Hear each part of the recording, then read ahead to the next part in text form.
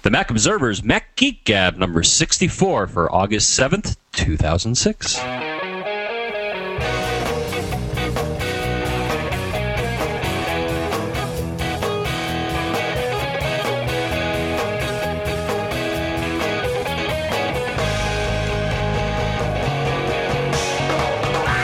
Greetings, folks, and welcome to the Mac Observers. Well, you know where you are. John just told you. Hi, John. Hey, Dave. How are you? Fantastic. Had a pretty cool weekend. Well, that's good. I had a crazy weekend. I had 2 gigs, so if my throat sucks, well, that's just how it goes. I had some gigs. My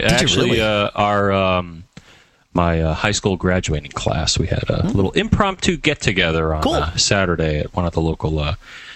it's cool. Everybody turned out okay. It was a lot of fun for the most part. That's good. But that was a lot of fun. The most memorable thing was one kid. He wasn't at our, I'll date myself, 20th high school reunion, but he's like, dude, I remember we had a fight in 3rd grade, and dude, you totally trounced me. I'm like, really? I suppressed that. Wow, well, there you go. Geeks can win fights, too. There you go. I think I played dirty, but hey, that's 3rd grade. What do you want? Right. So we had a really full show when I put the agenda together Friday, so we could both look it over the weekend, and then of course, chock full. That's right, and then of course there was the WWDC announcements today. So we've got both to talk about. There's not a whole lot with the WWDC stuff, but just some stuff that maybe we'll point you to, and then we'll get into answering your questions and addressing your concerns about Automator. We've got some stuff about TiVo and maybe even some new topics if the time gods permit. What were you going to say, John? Well, what I found kind of funny was, and we'll link to the article on the Mac Observer, of course, but it was funny because the analysts were kind of disappointed because it was what they expected. There was no one more thing. No, there wasn't. That's right. But what they announced was definitely good stuff. Yeah, so let's talk about that. So obviously the 2 big things are, hardware-wise, of course, are the Mac Pro and the Xserve, and then therein making the entire Mac line, at least as it exists for sale from Apple, Intel-based 100%. So no more PowerPC processors, right? That's a big deal. They pulled it off. They pulled it off. Yeah, we're here. We'll see. 5 years from now, we can decide whether or not they pulled it off, right? Maybe not even. Maybe a year from now, we can decide if they pulled it off. But developers seem excited, and there's a lot of native apps out, right? And that's a good thing. So, So the hardware. So what'd you think about the hardware, John? Again, nothing surprising. I mean, they have, from what I can see, the state of the art Xeon, dual core processors. Yeah. The name, we kind of guessed right. Not that there was a big head scratcher.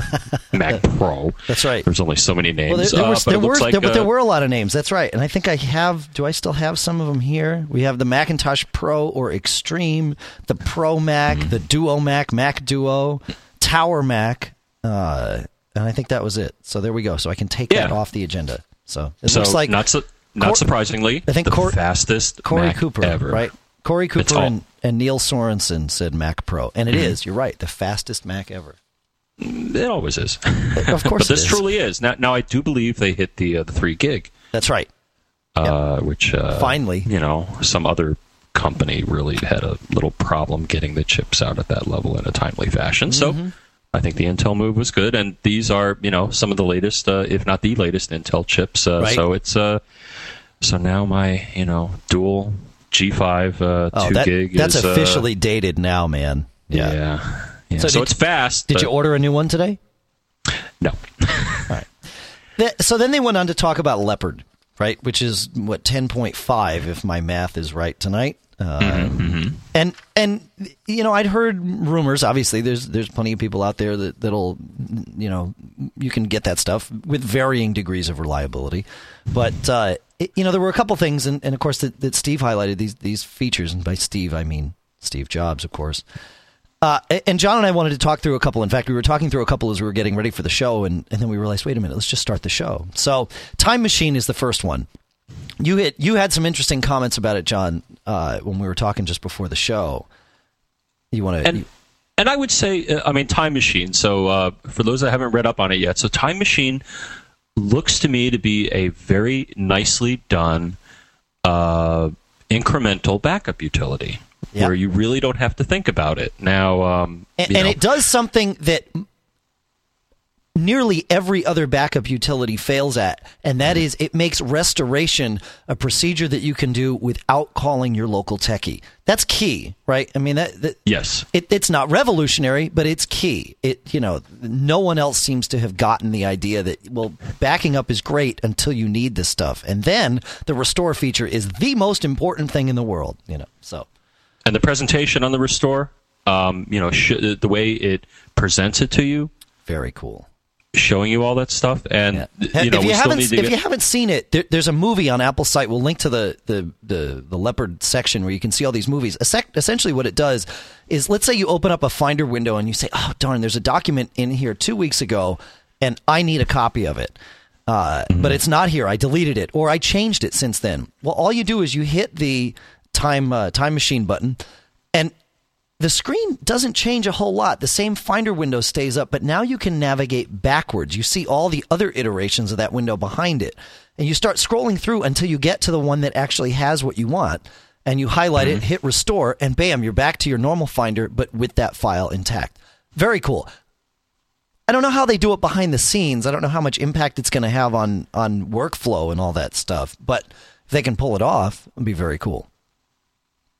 Yeah, and I would equate it to, though it's definitely nicer than. Now, actually, for the longest time, I never had to take advantage of this feature until I got a new machine. But Windows does have a system restore feature, which is somewhat similar, though. So from what I can see, it hinges on the software installer. So anytime under Windows you do a software install, it creates a checkpoint. Right. And you can do other things that'll create checkpoints, but that's when it happens almost automatically. That's right. Yeah, and then you go, and if you want to restore, it'll present it in, it'll show a little calendar. You click on the date, it'll show you what happened that day, and you can go to a point, but it mainly concerns itself with system level stuff. And I had this happen where I installed 2 different network type utilities, an AT&T dialer and a Cisco VPN, and one or the other, they clobbered each other, and all of a sudden I had no TCP/IP. So I basically reverted to the point before installing those 2, and then just chose to install one, and everything was great. But it's mainly at the system level. The Time Machine is definitely at the user level, user data files and stuff, and it does present it in a very nice graphical, which we've come to expect from Apple. So again, the functionality isn't, earth-shattering, right? But the way they do it and the way they tune it to the user's needs, I think, is somewhat revolutionary. It's great. Yeah. Well, maybe evolutionary is a better term there, right? I mean, it just makes sense, right? I mean, when Brian was doing his keynote update, Brian, of course, was at the Moscone West, I guess, watching the keynote and posting the updates live. Many of you may have watched or read it as it happened. It was my job to sit here in my office here in New Hampshire and monitor everything that he posted and just correct for spelling and grammar. We didn't want him worrying about that on site, right? He's got enough to worry about. Just get the stuff out. We can make sure the words are spelled right. So I was reading everything pretty much as it was happening, and he really gushed over this, like you said. I mean, he really, really liked it. And I thought, and I'm reading it thinking, okay, great. They finally got it right. But to see Brian, who's less of a techie, less of a geek than John and I are, but still very computer literate, obviously, to see him gush over it like this really it gave me a reality check that, wow, most users really don't have a system of backing up that they trust or use regularly, or all of the above. So maybe it is more of a big deal to everyone else. It might not be a big deal to all of the listeners of the Geek Gab, but there's some of you. I mean, we've got a wide variety here, and I think that there's a good percentage of you that are probably in the same boat Brian's in, going, wow, this is awesome, because currently you don't have a great way to back up. Of course, you could buy the PDF that Bob Levitas put out with us, but that's just a shameless plug. So there you go. I was going to mention that, for a while there, but it's something you consciously have to do. Yeah. This kind of does it nicely in the background, which is good, because as we pointed out with Bob, the first time most people think of backing up is once your hard drive explodes and you lose everything. Then you remember. And even then, unless you have something that schedules itself, it's not something that people think about. So it's nice that Apple included it, though, as I commented, I'm sure there are some backup software makers that are shaking their fists yet again, saying, yeah, they just Apple, stole some business. Yeah. Yeah, but that's Apple's MO. No one is allowed to be surprised at that anymore. Really, I mean, it's what Apple does. They release something. People, it's a platform. People start building things on top of it. The things that Apple thinks are really great and that everyone should have, well, they give them to everyone. Now, there were things like the menu bar clock. I think it was called Super Clock from Cassidy and Green back in the day, right? Am I right about that? Wasn't it Cassidy and Green that made it? If it wasn't Cassidy and Green, it was somebody. It was called Super Clock. Yeah. And this was in the OS 9 days, and Apple actually bought it from the guy. Now, that's more standard is for Apple to just go and re-engineer it on their own. But they certainly aren't against going out and purchasing technology and putting it out there. Yep. But yeah, that's how it goes. And some things along those lines are, right, like Spaces, which is the desktop virtualization thing, which you can do right now with a variety of pieces of software out there. I think it's actually called Virtual Desktop, which we saw a couple of shows ago, and it was like, wow. Now I have to go back and just comment on why I think Brian was so impressed. Now, you and I have experienced this as well. Yes. Where was he? Oh, that's right. He was in the reality distortion field. Yes. Good point. Excellent. That's what I was going to say. Yeah, you're right. If you haven't been to a Steve Jobs keynote, I got to say he's one of the best presenters. Oh yeah, ever. Very charismatic. I mean, yeah, Bill Gates and Steve Ballmer. Nothing. I mean, these guys just can't get people enthused. Yeah, whereas Steve, on the other hand, could say the sky is blue, and you'll be like, my gosh, what a profound insight. And then you leave, and you're like, huh? Yeah. It usually takes me about 30 minutes to shake it off after I've been in one of those. Yeah, that's right. But anyway, so Spaces, that was cool. It's as far as I can see, it's nothing. It's what other people have done, but it's good that they build it in the OS. Again, some the people that make that product may be shaking their fists, but even me, right? I don't use any desktop virtualization software. I certainly have thought, a couple of times, maybe more than a couple, that that I could actually see that working really well for me in certain times, but I just haven't spent the time to set it up. The other thing is, I know that with things like that, shareware like that, or even commercial apps, and of course the line is very blurred out there, there's always going to be something. And I want to state that I haven't used this particular piece of software, so this is not a review of their software, but with stuff like this, there's always something that's just a little quirky, and you might run into some troubles. And even for me, I mean, because I have to rely on my Mac to work every day, I just don't, I don't tweak it out that much to the point where it's got so much stuff running that I don't know where the lines are anymore. So, having it built into the OS certainly brings a comfort level to the novice user, but even to people like you and me. So yeah, and the product that we have seen, I just looked it up here, CodeTech Virtual Desktop Pro, and I'm sure that it has some features above and beyond what Apple's incorporating in the OS. Yeah, it always will. It always will. Well, and like iChat, right? The ChatFX from Julie from Script Software has been doing that for a while, where you can have a blue screen effect with something going on behind you, or and various other things where you can make it so that when you move your head, it's like wiping snow off of the other person's screen and that kind of thing. ChatFX has been around, for a while. I imagine it will remain around, although the new iChat has a lot of those things built into it. It's also got some other really cool things with the movie sharing, the picture sharing, and I don't know if you caught this, John, but desktop sharing in the new iChat. So you can do remote control, collaboration. It's almost like they've taken a bit of Apple Remote Desktop and buried it into iChat and basically given it away with the OS. Yep. Now, to rewind slightly, another way to solve the problem with your desktop not being big enough, and this is another thing that actually is pretty good, is now the Apple displays, the 30-inch display, $19.99, $500 cheaper. Yep, that's still not, that's outside of a lot of people's budget. Yeah, but the 23 is only $9.99 now. So that's down about $300. Yeah. Of course, you can still get one from Dell for like $6.99 or $7.99, and it's just as good. Yeah. So Yeah, and I have a Samsung, and I'm pretty happy with it. So all right, so I have a Star Logic display that I purchased at BJ's that I'm sitting in front of here that I have on the studio computer. It's a 19-inch, LCD screen. Pure crap. I highly recommend you stay away from these things unless you only want to spend $150 on a display, and then it's the best darn 19-inch LCD screen you can get for $150. So there you go. Star Logic, and I don't know if they have a URL. I'm sure it's just directs you to Korea or something. Yeah. Now the new Spotlight or the Spotlight enhancements. Yeah, it also steals something from ARD. Did you catch that? From Apple Remote Desktop, it lets you search across the network now. If the permissions allow it. Gee, that there's another company that's kind of into search that does something kind of like that. I can't remember that. It begins with a G, ends with an OOGLE. Reminds with Oogle. Yeah. Yeah. Yeah. But it's nice that Apple is embracing. Though there's a whole bunch of security issues with that. Yeah, of course.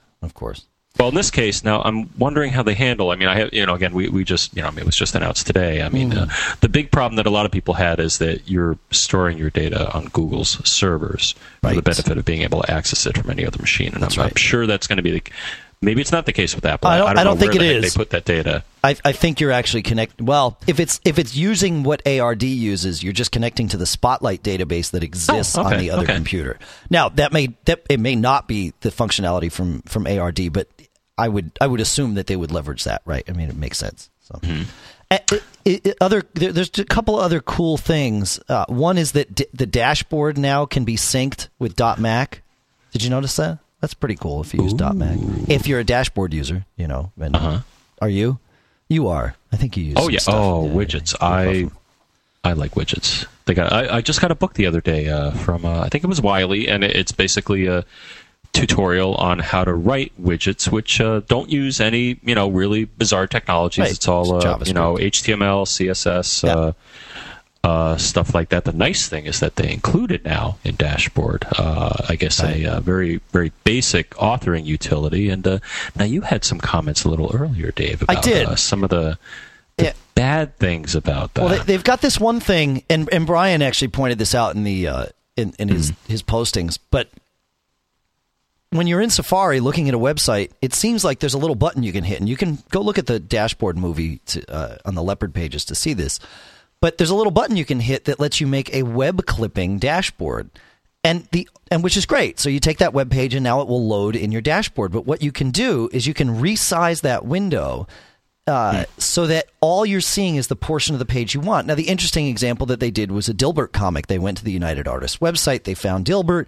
They brought this over into the web clipping and then sized it so all they saw was the comic. The interesting part was on the main Safari page, there was two big ads that were essentially, remember, when you visit a website that has ads, that's by allowing them to show you the ads is how you pay for that quote unquote free website, right? And this is the same thing at TMO. The ads aren't there, for you to choose whether or not to turn them on or off. The ads are there as your way of paying to view the content that you've chosen to view. And I'm sure the people at United Artists feel exactly the same way about their Dilbert comic that they published there. So to build something that knows where to go on a given website and do that, I have a problem with that, being someone who runs a business that is supported by advertising. So there's my little rant. But people may tweak their web pages to prevent that sort of thing. Who knows? Absolutely. Maybe make it a random URL or some other sneaky stuff, or maybe do some digital signatures, or just, who knows? Or just browser sense, right? And when you see that it's coming from the dashboard widget, just put something else there, move it around. So but that stinks. It's just ridiculous to have two pieces of technology. It's like the old copy protection days, right? Where you've got each side trying to outdo the other, and in the end, nobody wins. So, on the other hand, you and I are both big TiVo fans, and TiVo does deprive TV networks of potential advertising revenue if you blast past the ads, which I think most people that have a TiVo, that's I do, kind of the point. And I struggled with that initially. I actually wind up getting quite a bit out of those commercials as I fast forward through them. And it's clear in the 6 years that we've had TiVo that most people that the sponsors and the creative houses out there have actually built the commercials to get their message across even at triple speed. There's enough time for the branding message to be out there on the screen so that you actually see it while you're fast forwarding. So, or like you pointed out to me, which I thought was very cool. One night you and I were talking. I think you and I are both Lost fans, right? You're like, John, did you see the ad for the Hanso Corporation? Which, if you watch Lost, is the group that funded the island and all that. And I'm like, oh man, I missed it. So they're creating this incentive for you to sit through the ads so you can get a little, piece that adds to the show experience. So maybe it's just a call for advertisers to get a bit more creative and not expect you to just sit there watching the ads. Right. Make it worth my while, make it entertaining, or because I'll see ads and they'll catch my eye. There'll be a little something there, even though I'm blasting past it, and I'll be like, oh, wait, that looks interesting, and go back. And I think, as you pointed out, people are starting to tune their ads with that in mind. So it's just an evolution. There you go. It's an evolution. There you go. So one other thing that you got to go listen to is in the Universal Access tab, or whatever you want to call it, of the Leopard screens, they have an example of this voice called Alex, which is a new synthesized voice. It sounds amazing. I actually meant to pull down the MP3 so that we could play it on the show. I'm not sure how Apple would have felt about that, but just go there. We'll put a link in the notes and you can hear it. Sounds I see it here. Amazing. So, and then there was one other thing I wanted to mention, John, because I know that you remember this. But did you look at what core animation is, John? Well, I know that there's basic cores of there's core animation. Core animation is new. Oh, I'm sorry, because there were there's core audio and there's core audio and I think core video, and now there's core animation. Oh. And what core animation does is it gives programmers a library of hooks to do various tasks involved in animating live, basically layered animation, and it really, for game developers and even people that want to write productivity apps that have some smooth graphics in it and that sort of thing, can make things much, much easier. And it reminded me of something way back when that the Commodore Corporation called sprites on both the Commodore 64 and the Amiga. It was the same kind of thing where into the OS they built hooks for game vendors, really at that point in time is who it was geared towards, to easily write routines that spun graphics on the screen and did all these other very cool things. Not nearly as cool as the stuff that we all see today, but you got to remember. You got to remember 15 years ago yesterday was when Tim Berners-Lee posted to Usenet, and I'm going to try and pull it up here. Oh, yeah, you sent me that today. Yeah, he posted, the WWW project merges the techniques of information retrieval and hypertext to make an easy but powerful global information system. And then he went on to describe what the World Wide Web would be 15 years ago yesterday. It's not that long ago, folks. And I'm sure some people read that and said, what a whack job. Yeah, that's right. And I remember not very long after that when, NCSA Mosaic was released, and you and I sat in your room, and on that old, what was it, a Mac 2, I think, or maybe it was a Mac 2 that you'd borrowed from work or something. Yeah, but no, this was, I don't think it was on your CI. I think it was the one you borrowed from work. I may have had an SE.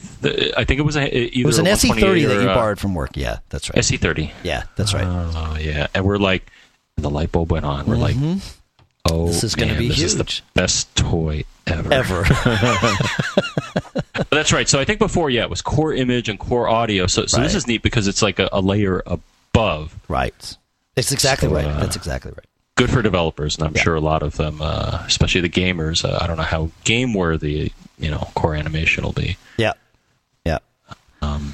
But yeah, good stuff. So they had a few other things, but I think that pretty much sums up the major. I think so. Breakthroughs, but good stuff. So again, the analysts were like, whatever. The stock, I think pretty much did not a heck of a lot, but many people. I think it went down a little bit, didn't it? Yeah, probably because there wasn't a one more thing. Right, Because, right. some people were thinking an iPhone or but why would they do that? Video iPod. But why would either of those appear at a WWDC? I mean, unless they were going to give developers an SDK for the iPod or something, it doesn't make sense to show that at a WWDC. That's more a consumer thing, and that's not what that's for. So, or I think they're just not ready. They have to, kind of pace themselves here. Well, they'll do a special event if they want to do it. Even if they do it in 2 weeks, they'll do it as a special event. I just don't think that they would show that kind of stuff to developers. So, but this was all definitely tuned to developers. Just faster, better machines. Everything's Intel, and and I think they handed out after the show. They handed out the latest beta developer build. Developer build, just so they can have the latest and greatest. And what's the target date? I don't know if we're going to see it at Macworld. No, they're saying spring 2007. But, who knows? They've been doing the Scotty principle for a while, right, with the Intel rollout. So who knows? Maybe they're doing the Scotty principle with the Leopard launch. And by the Scotty principle, I mean, under promise, over deliver. Oh, Captain, I can't give it. That's right. I can't give it. That's right. Magically, every time the guy found what he needed. In the middle of space with nothing, he made it work. So clearly he knew going in, right? I can do this. I just need a little bit of praise. And as we've seen, when compared to some other companies that try to kitchen sink their OS, pacing yourself to about every 18 months is probably a good OS release strategy versus... Not a bad deal. Of course, Vista, which now they're pulling things because, and I've been there. I do this sort of thing. Software projects have a way of getting way, way out of control. So there was a Dilbert comic, speaking of them, that I read on Saturday that said, the secretary comes up to Dilbert and says, I need a description and budget of your project. And Dilbert had something that he called the project uncertainty principle or something that says makes this impossible, because if you know what the project's about, you can't possibly know the cost, and if you know the cost, you can't possibly know what the project's about. So there you go. And another thing, very quick, I'll toss it in here as a software guy. Yeah. There's a book called, you may have read it. If you haven't, it's a good read. It's called The Mythical Man Month. I'm serious. No, and it's a book that was written many, quite a while ago. I believe it was someone who was heading up the team that wrote IBM OS 360, and his reflection was that as you add more people to a software project, it gets slower. And it's counterintuitive initially. You think, well, you add more people, it goes faster. Well, no, it doesn't. And it was just a whole story about how software projects go bad, and adding more people actually makes matters worse. And also adding more features. See, I thought when you said the Mythical Man Month that you'd been talking to my wife and that she was telling me that I start to get cranky, but no, that's not that. But the other thing that Vista doesn't have, I don't think, is Automator, right? Which we spent quite a bit of time last week talking about with, of course, with Ricky. And we have a couple of questions that came in from you folks and some tips actually. And the first one that I'm going to read is a tip because it does address something that we missed. John created an Automator action to batch unlock files. Yeah. And I got a smackdown here. Well, this just goes to show you that the Apple engineers really do think further down the road than you think that they do. And by this, we were talking about, John said, well, if you highlight a group of files and do Command-I or go to the file menu and do Get Info, you get a Get Info box for each file. And if you just selected 1,000 files, man, you're going to lunch.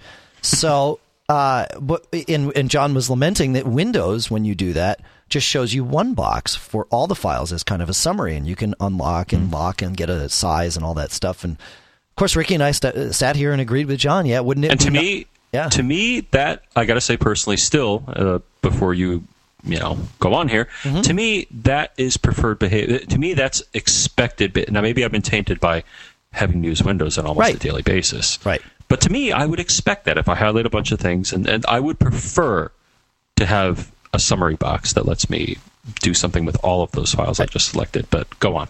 So, yeah, Ricky and I were sitting here singing the Beach Boys, wouldn't it be nice? And then we got the emails in, and sure enough, it is nice. It's not wouldn't it be? It already is, you dummy. Because if you hold down the Option key while you do Command I or file get info, you get exactly what we were looking for, and you can do the batch unlock. You can see the group size and the whole deal. So Jesse and Jeremiah and everyone else, thank you very much for sending that in. That not only do we appreciate when you tell us that we've got something wrong, and obviously we do, but in addition to that, it's actually a tip that I have already used more than once since the emails came in. So very, very handy. Thank you. Thank you for that. So our listeners are pretty darn smart. Yeah, they are. And Jesse actually sent in another email about Automator. And we were, again, a thing that we were talking about Automator missing. Ricky was complaining that, you have to do things one step at a time, and you can't store data anywhere else. Well, you can. You can't store data for future retrieval in Automator. There's no variables, if you will. Well, actually, there is. Somebody has written an Automator action that they call temporary storage actions. And essentially, it's an action that you pass to it whatever you want it to save. Then you go on and do other things, and then you call the action again and retrieve from it the whatever it is that you want it to do. Very, very key. I haven't messed with it at all, so I hope that it works as well as people say. But sure enough, it at least attempts to address the concern. A tip of the hat, to the developer community out there. Oh yeah. And the Apple. We had it in the last show notes, but the portion of the Apple site where you can say search for. You give it a few keywords and say search for Automator actions to do this sort of thing, and you may get lucky, and in this case, we got lucky. Hello, Dave and John. This is Ryan calling from Salt Lake City. Hi, Ryan. Love the show, and I have a question for you regarding last week's podcast about Automator.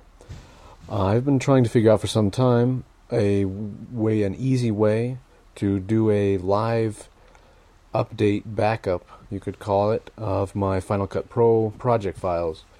Final Cut Pro does the autosave, where it can save sequentially versions of the project file as you're going along on an automatic basis, which is nice, but I want to actually have an additional copy of those project files saved on a separate drive, just in case my drive goes out, to have it on a physically separate drive. So what I've done is I have a smart folder that locates all the files on the computer that are Final Cut Pro project files, and then puts them all into that smart folder. And since it's a smart folder, it automatically updates. Problem is I've been trying to figure it out, and after the podcast last week, it got me trying again, is to figure out a way to get Automator or some way to get OS X to monitor that folder, that smart folder, and automatically update it every time I save the project file or Final Cut makes a new file. It'll be added into that smart folder, and then have some way from that point for it to then be copied to another location that I choose, and so that I can have another archival copy of the project file. This is also something that may be useful for other people as well, for images or music or anything else, that any other type of file that gets updated on a regular basis. So hopefully it's something that you guys can help me out on. Once again, really enjoy the show. Keep up the great work. Thanks. I know both John and I took a look at this one because it was something we talked about during the show, and it sure seems like it's possible to do, but there's like little half-inch gaps in the process from what I found. Possible, I think, but I would say, based on what I know of Automator, I don't think Automator is. So I think we agreed on that. Automator is, from what I can see, though. Hey, who knows? Maybe somebody wrote something there. Automator is kind of something where the user, you have to run an action, or you have to drag something. That's right. The smart folder is actually pretty clever, but I think Automator is not the place to look. No, because what you've got is you've got something called folder actions in the Finder, and so you can have a folder when you add something to it, and you wouldn't even need a smart folder. You wouldn't even need to use a smart folder for this. Just attach a folder action to the folder of Final Cut Pro, autosaves, and that would work. But the problem is, folder actions are Apple scripts, not Automator actions. So you need to. So while you could create an Automator action to do this very easily, you'd then need to. Maybe you can run an Apple script that then runs an Automator action, though, and that would be the only way to do it. Otherwise, you'd have to write an Apple script to perform the whole process, and that would work from what I understand of everything here and the testing I've done. And it's so close because Apple includes a default group of folder actions. Yeah, but they're scripts. One of them is called add, which when it detects that something new has been added to a folder. Yep. In this case, it's called add new item alert. It'll bring up a little dialogue saying, "Hey, dude, somebody just added something to this folder." So they just put a copy in, edit that script, and replace the add with a copy, and you're good to go, right? So I would say that would be a good base script to work with, the add script that's in the folder action script folder. And maybe, brush up on your Apple script commands. And I'm sure somewhere in there, instead of it throwing up a dialogue saying, "Hey, would you like me to show you the new things that were added to this folder," which is what it does. I ran it. You could probably just replace that with a copy command or an archive command. So, it's a little messy, though, because as we pointed out, AppleScript is, it allows you to cater to your inner geek. Let's just say it that way. Yeah, but it's not a nice graphical, data flow layout thing. It's you got to bring it to the next geek level. So you got to learn a little AppleScript. And I did a quick search, but I'm sure somebody's written a Apple script that does a you may be right. Copy. So was moving in the right direction. There were smart folders, but so I think the folder action and the Apple script is the way to go on that. Yep. And that was stuff that we both found independently, I believe. We both researched this and came to exactly the same conclusion. So 206-666-GEEK is what Ryan called to leave that message, and you can do it too.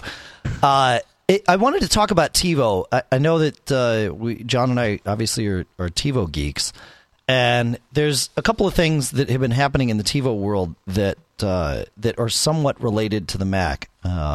Obviously, there is the mythical new version of Mac, the Mac client for TiVo to go that was supposed to come out first half of whatever. They're kind of lagging. They're a little slow on that, but I get the feeling, and I have no knowledge other than what we can all get on the web. But I get the feeling that we're pretty close on that. So I'm hoping that sometime soon. But there is a more pressing issue, and that is this: if you have a Series 2 TiVo. And you have the TiVo branded wireless adapter, which is one of the few wireless adapters that will actually go high speed to 54 megabits. And then you use iChat with Bonjour. Now, it just so happens here at the Hamilton Homestead, we do that because we use Bonjour for when somebody's up here in the studio and I'm down in the office. We can communicate, and of course, then Lisa, if she's over in the house, I can iChat back and forth to her during the day, and it works out great. And that way, we don't necessarily have to be logged into the main AIM servers to do it. Mm-hmm. But if you have that set up, and I believe there's a couple of circumstances. One is if you've got a PowerBook or you're in a desktop Mac asleep, and then wake it up while the Bonjour client is active on it. So it wakes up and then fires up the Bonjour client. The TiVo will either freeze or reboot magically. Now, I use the term magically. There's actually a lot of cursing that goes on. Nobody's really saying abracadabra, but we'll use that term here. So every time you open your Mac, everyone who's watching TV says abracadabra. And what really stinks is if it freezes, you don't know it. Because unless you're actually watching TiVo, you might not know it, and so you'll miss recordings and that sort of thing. Went and replaced it with the wireless Linksys adapter, the old 11 megabit one, and it's fine. I talked to the TiVo folks about this. The engineers are aware of it. They're working on it. The problem is it's hard to diagnose because it doesn't happen 100% of the time. It doesn't happen to 100% of the people. When it happens to you, it happens 100% of the time.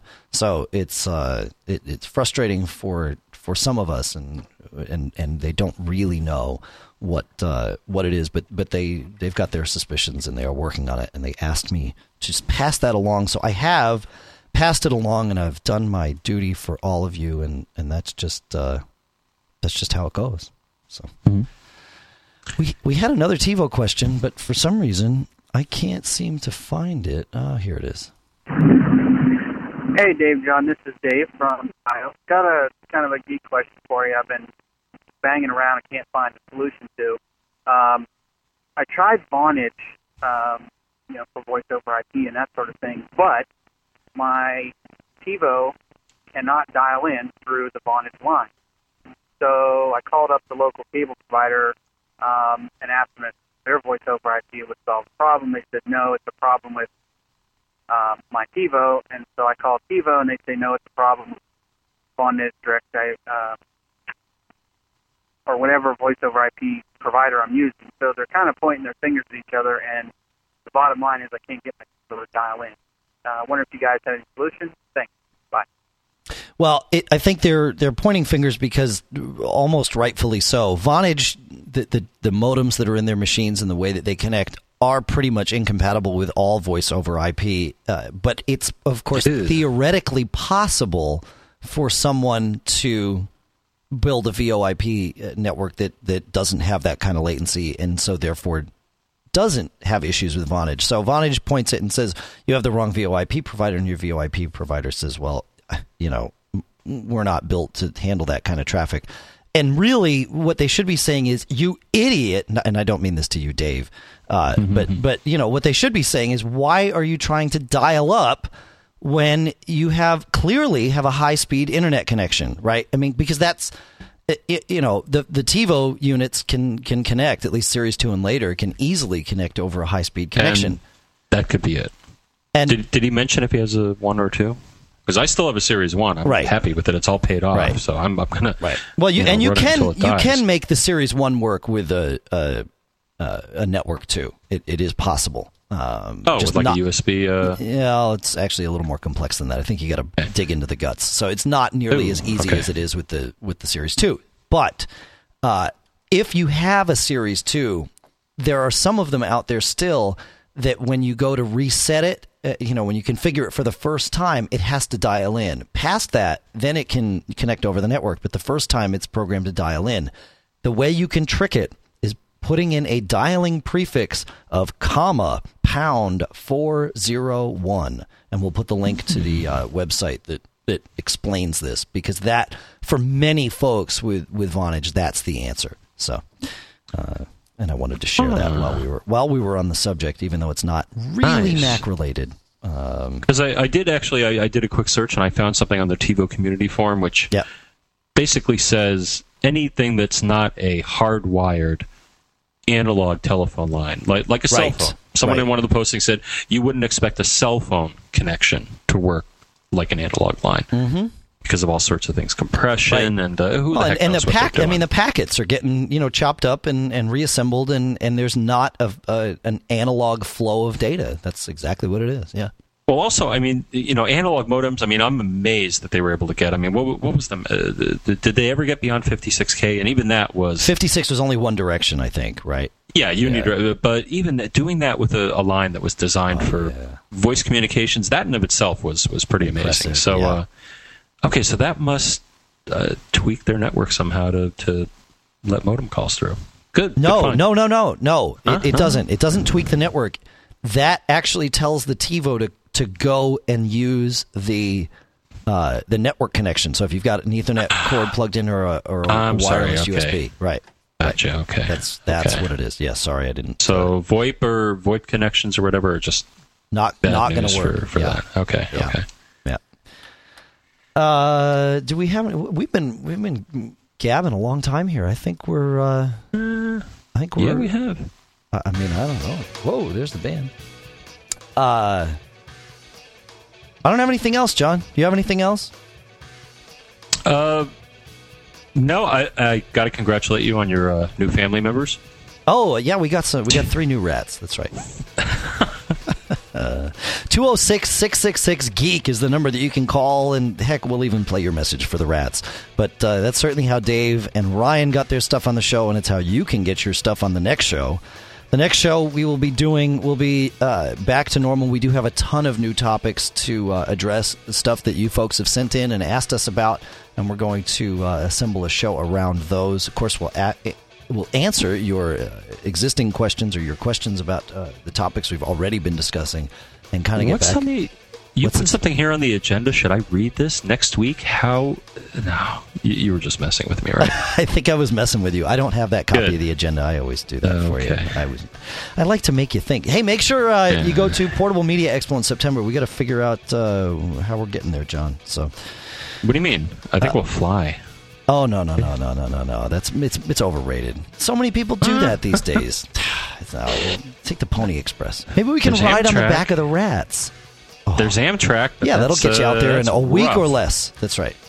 Yeah. Cashfly Hosting is, of course, where you've downloaded this from, and you're listening to this through the Backbeat Media Podcast Network. Mm-hmm. Thank you very much for staying subscribed. We certainly appreciate having you listen and having you contribute. Write us, MacGeekGab at MacObserver.com. Skype in your questions to MacGeekGab. And you got something to say?